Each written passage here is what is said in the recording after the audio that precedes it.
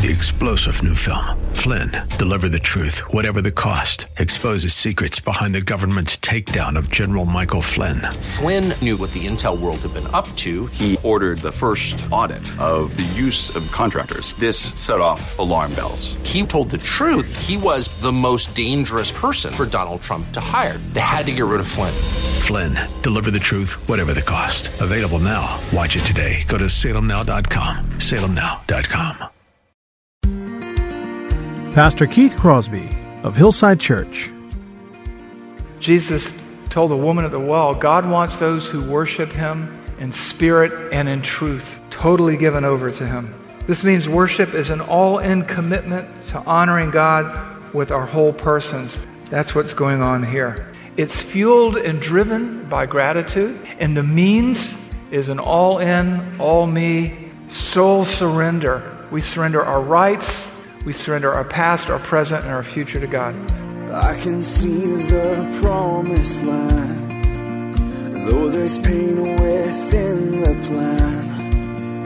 There is victory in the end. Your love is my battle cry, the anthem for all my life. Every giant will fall, the mountains will move, every chain of the past you've broken into.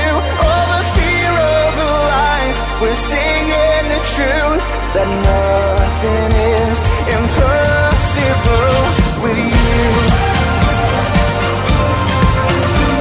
Oh, nothing is impossible. Hello and welcome to the Grace to Live radio broadcast with Keith Crosby, Senior Pastor of Hillside Church in San Jose, California. We are so grateful that you've joined us today for the broadcast, and as we always do, we would encourage you to follow along with us in your Bibles if you can.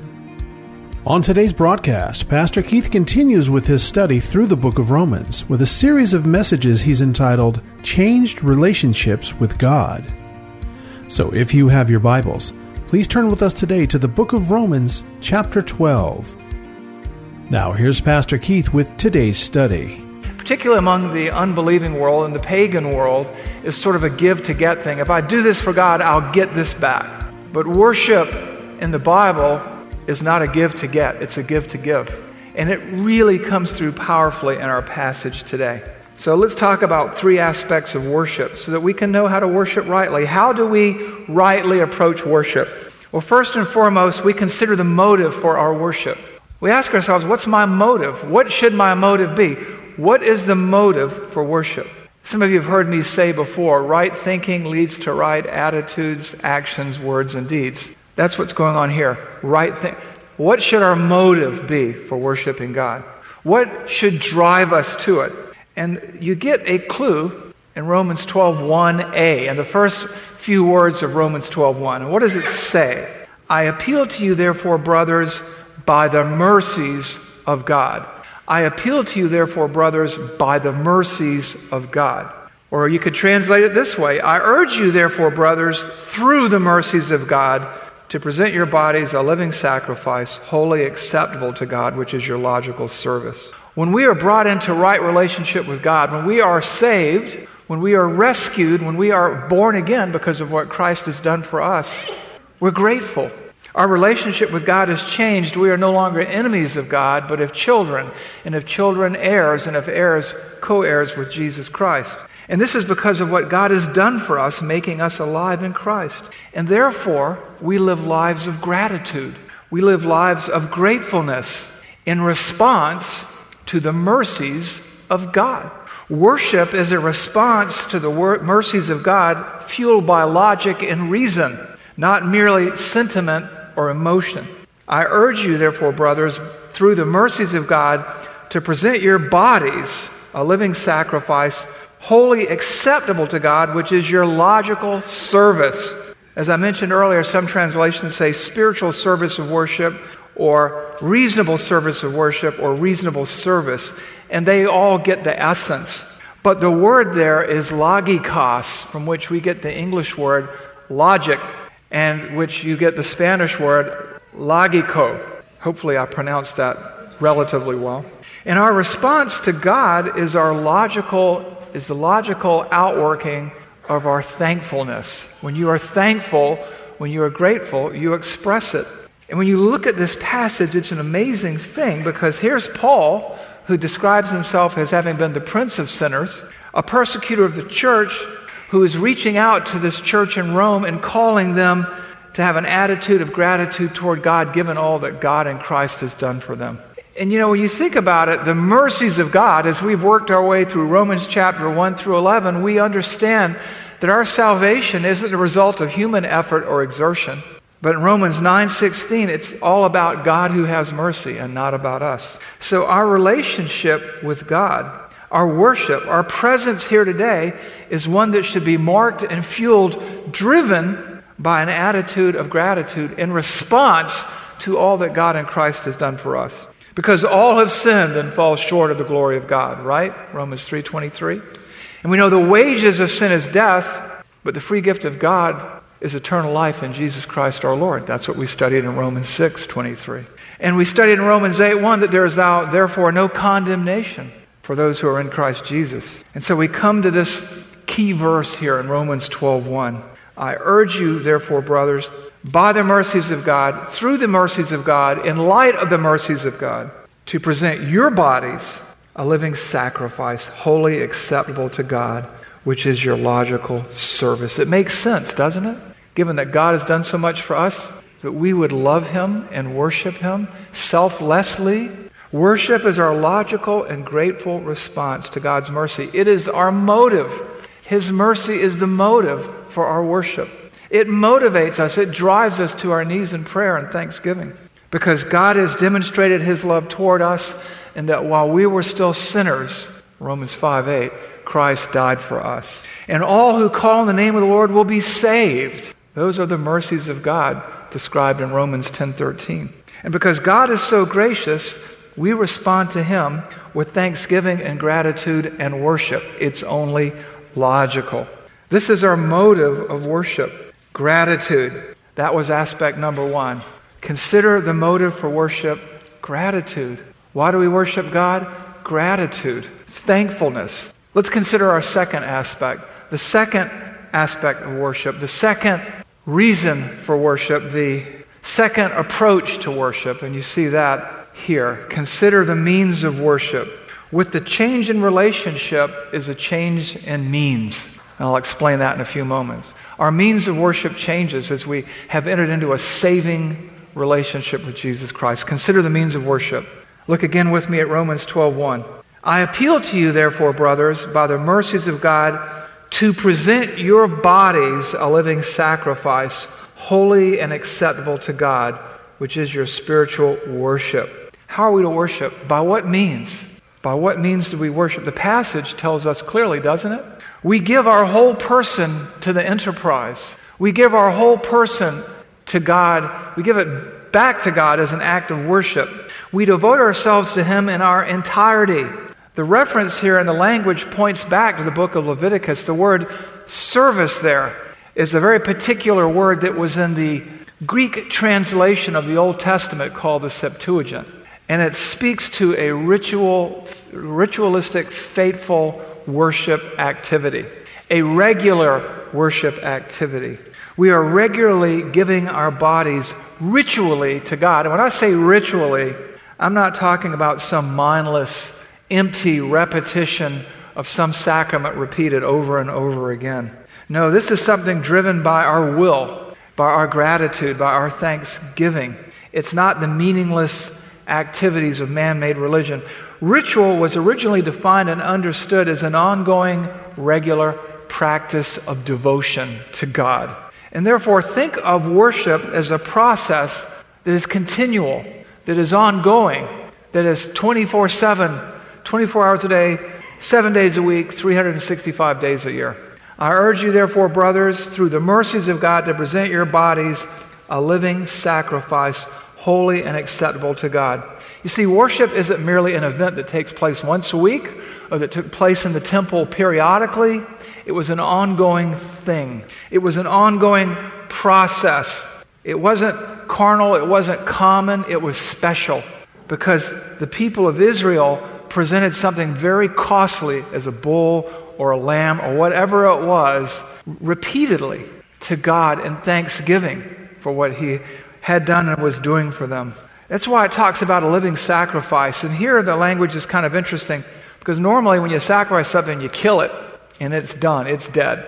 But we are living, breathing, ongoing sacrifices, holy, set apart to God, given over to God continually as a process of worship, as an aspect of our existence. Worship is what we do. Horses were meant to run, birds were meant to fly, fish were meant to swim, and Christians were meant to worship. And we do so logically, thoughtfully, willfully. This gets back to worshiping God not in our own way, but in a way that He calls us to. We don't want to be like Nadab and Abihu. We want to be what God wants us to be. We want to approach Him. We want to honor Him. We want to serve Him. We want to worship Him in a way that is acceptable to Him, as beings, as human beings, set apart to Him, holy, W-H-O-L-L-Y, given over to Him. A lot of times as human beings, fallen, broken human beings, we procrastinate. But in this text, worship is urgent. We're giving our whole body. That's who we are.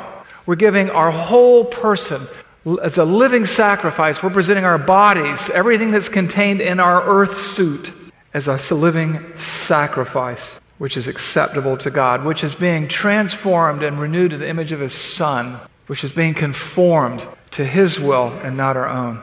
Acceptable to God. Worship isn't something we do haphazardly. Nadab and Abihu have shown us that. Ananias and Sapphira have shown us that. But you know what? Paul shows us that in the book of 1 Corinthians, chapter 11, when he talks about the preparation, the thoughtful, deliberate, careful preparation that we go through as we approach the Lord's table at communion, holy and acceptable to God. Making sure that we have confessed our sin, that we have rethought our lives, that we're trying to be conformed to the image of His Son rather than to the image of the culture. And the means of worship is a giving of ourselves. God gave us His Son. Jesus gave His life for us. And we should only give back to Him a fraction of all the innumerable blessings that we can.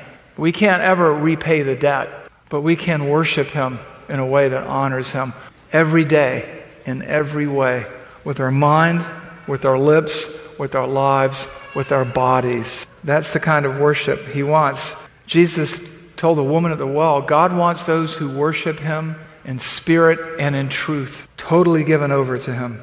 This means worship is an all-in commitment to honoring God with our whole persons, with every inch of thread that makes up the fabric of our being. That's what's going on here. It's fueled and driven by gratitude because of all the mercies that He's shown us. And the means is an all-in, all-me, soul surrender. We surrender our rights, we surrender our past, our present, and our future to God. Thirdly, I want you to consider the method of worship here.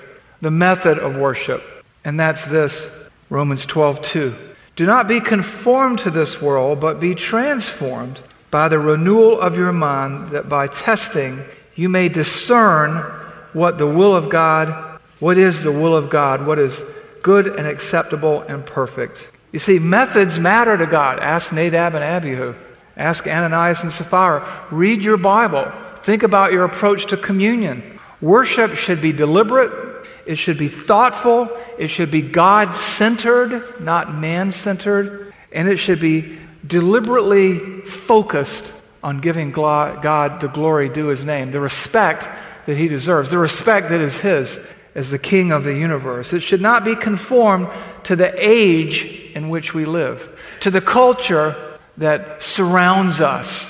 Worship should be deliberately, thoughtfully, and clearly counter-cultural. Let me take you back to my translation. It says this, do not be conformed to this age. There are two words. There's a word for world here, cosmos. That's not found here.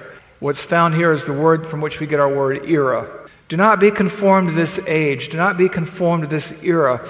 But change yourselves by the constant renewing of your mind, so that you can discover what is good and acceptable and the perfect will of God.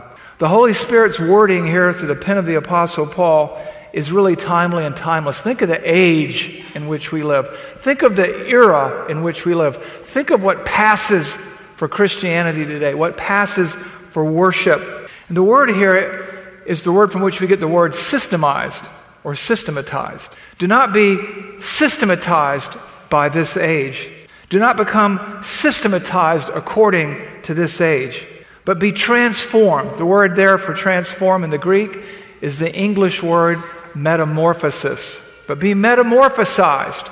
You're living in this cocoon that we call a human body, and what's inside is constantly changing until it comes out one day when we die and go to heaven or when Christ returns.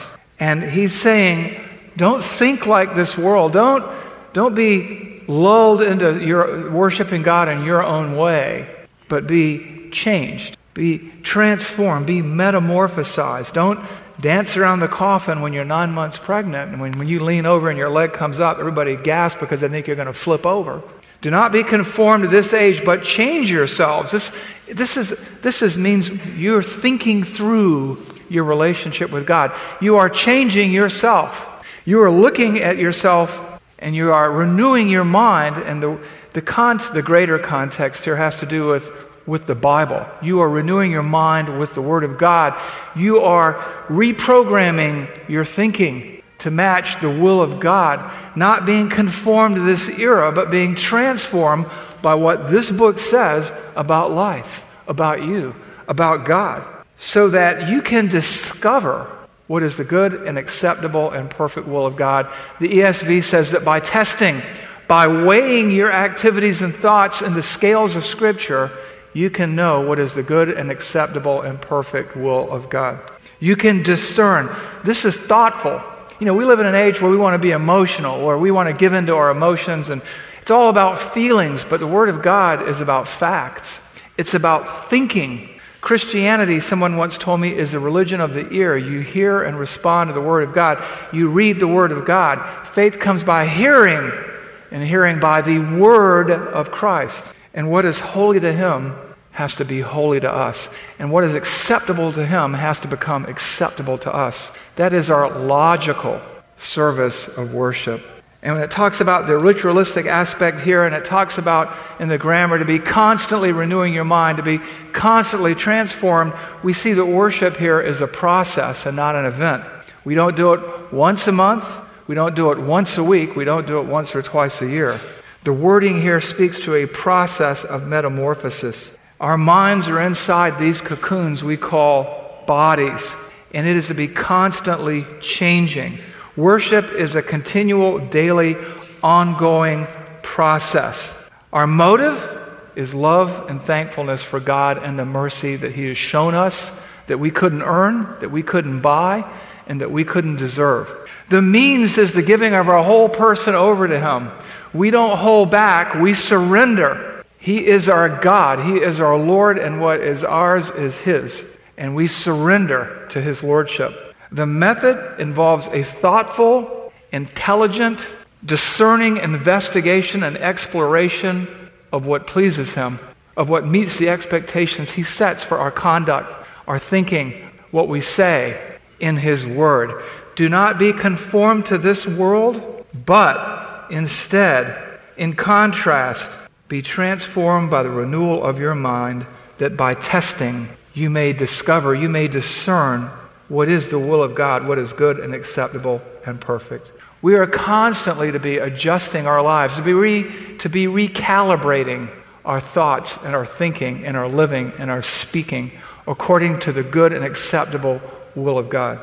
So how do we define worship based on these three aspects, based on these three concepts? I would say this: worship is all that we say, think, and do as we devote ourselves, our whole persons, to the service of God, given all He has done for us. It is the logical response to the Savior's saving, and it is done in conformity to His will, according to His Word. That's what worship is. It's not what we feel like doing.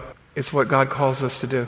Now, we have liberty in there, but we are not to be careless in our approach. What we do has to make sense. It has to communicate to people. It's not just for us, it's for all people who are with us. It may feel good to throw paintballs at a screen, but what does that communicate?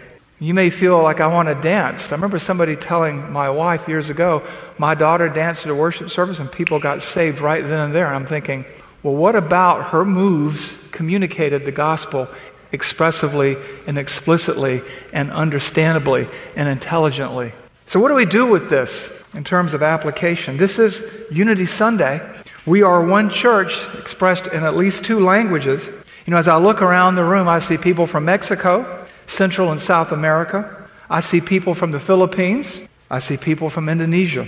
I see people from Europe, Canada, and the United States, to name a few places. We are from different places, different backgrounds, different eras. We come in all shapes and sizes. But as I said earlier, and I don't mean this lightly, we are related by blood, the blood of Jesus Christ. We are blood relatives, children of God, and of children heirs, and of heirs, co-heirs with Christ, and He has saved us so that we can serve Him and introduce others to Him in an intelligent and thoughtful and sacrificial way, day in and day out, wherever the Lord God puts you. You and I, we were raised up for such a time as this. You are not here by accident. God has placed you here for a purpose, to live out that purpose, for the glory of God, for the good of others, and for our own growth. So what do we do with all of this? I'd like to take these three aspects of worship and really ask you to make them three principles, three practices. Number one, let us worship God with an attitude of gratitude. Worship should be joyful. It shouldn't be something you put off. It shouldn't be something that you don't look forward to. You know, if you're here today with us and you're just miserable, find a church you can be happy with. But you need to be joyful in your worship so people can see the joy of the Lord in you. You need to be deliberately countercultural. We live in a culture of entitlement, not thanksgiving. Worship God with an attitude of gratitude. Number two, let us serve Him with our whole persons daily in all that we say, think, and do. Every time you speak in the classroom or the workplace or in the home, you're worshiping God or someone or something else. We want to be wholly, totally given over to God. We want to be immediate and deliberate in our worship, which brings us to the third application. Worship Him thoughtfully, logically, and rationally with your minds. How can you do that? Well, the next time you're having an argument with a sibling, a spouse, I know that never really happens, say, is what I'm about to say going to bring God pleasure? Is it going to honor Him? Make these three aspects of worship practices. Is it easy? No. I can tell you for myself it's not easy, but difficult does not mean impossible. Let's make these three aspects of worship our principles and priorities as we worship God daily through all that we say, think, and do. Deliberately, logically, thankfully, grateful. I appeal to you, therefore, brothers, by the mercies of God, to present your bodies a living sacrifice, wholly acceptable to God, which is your spiritual worship. Do not be conformed to this world, but be transformed by the renewal of your mind, that by testing you may discern what is the will of God, what is good and acceptable and perfect. Let's pray. Heavenly Father, we thank you that we can be gathered here today as a church family in this hall, saved by grace, set apart for your service, and with the opportunity to serve others because we love you, because we're thankful, because we want to give back to you, Father, even though we can never repay your love. And so we thoughtfully think through how to serve you, where we can get plugged in, how we can serve, how we can give of our time, our treasure, and our talents. Father, we thank you for all that we have in Christ, and we want to serve you, Lord. We want to worship you in the beauty of your holiness according to your will, which is found in your word. We pray this in Jesus' name. Amen.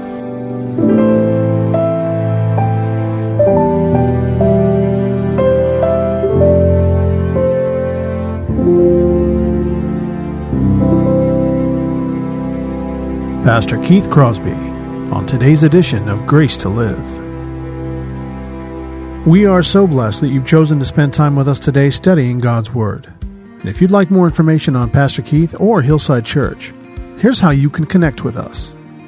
Our mailing address is 545 Hillsdale Avenue in San Jose, California, 95136. The church office telephone line is area code 408-269-4669. 888-866-4782. And you can connect with us on our website, which is gracetoliveradio.org.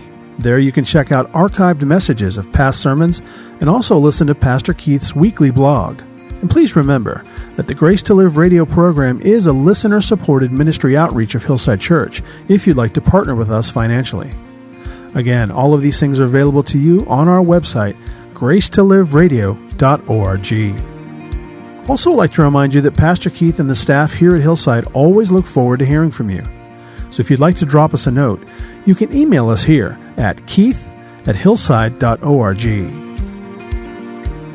Well, we hope that you'll join us again next time for Grace to Live. But until then, I'm your host, Kevin Reeves, and on behalf of Pastor Keith and everyone here at Hillside Church, it is our prayer that the Lord will richly bless you.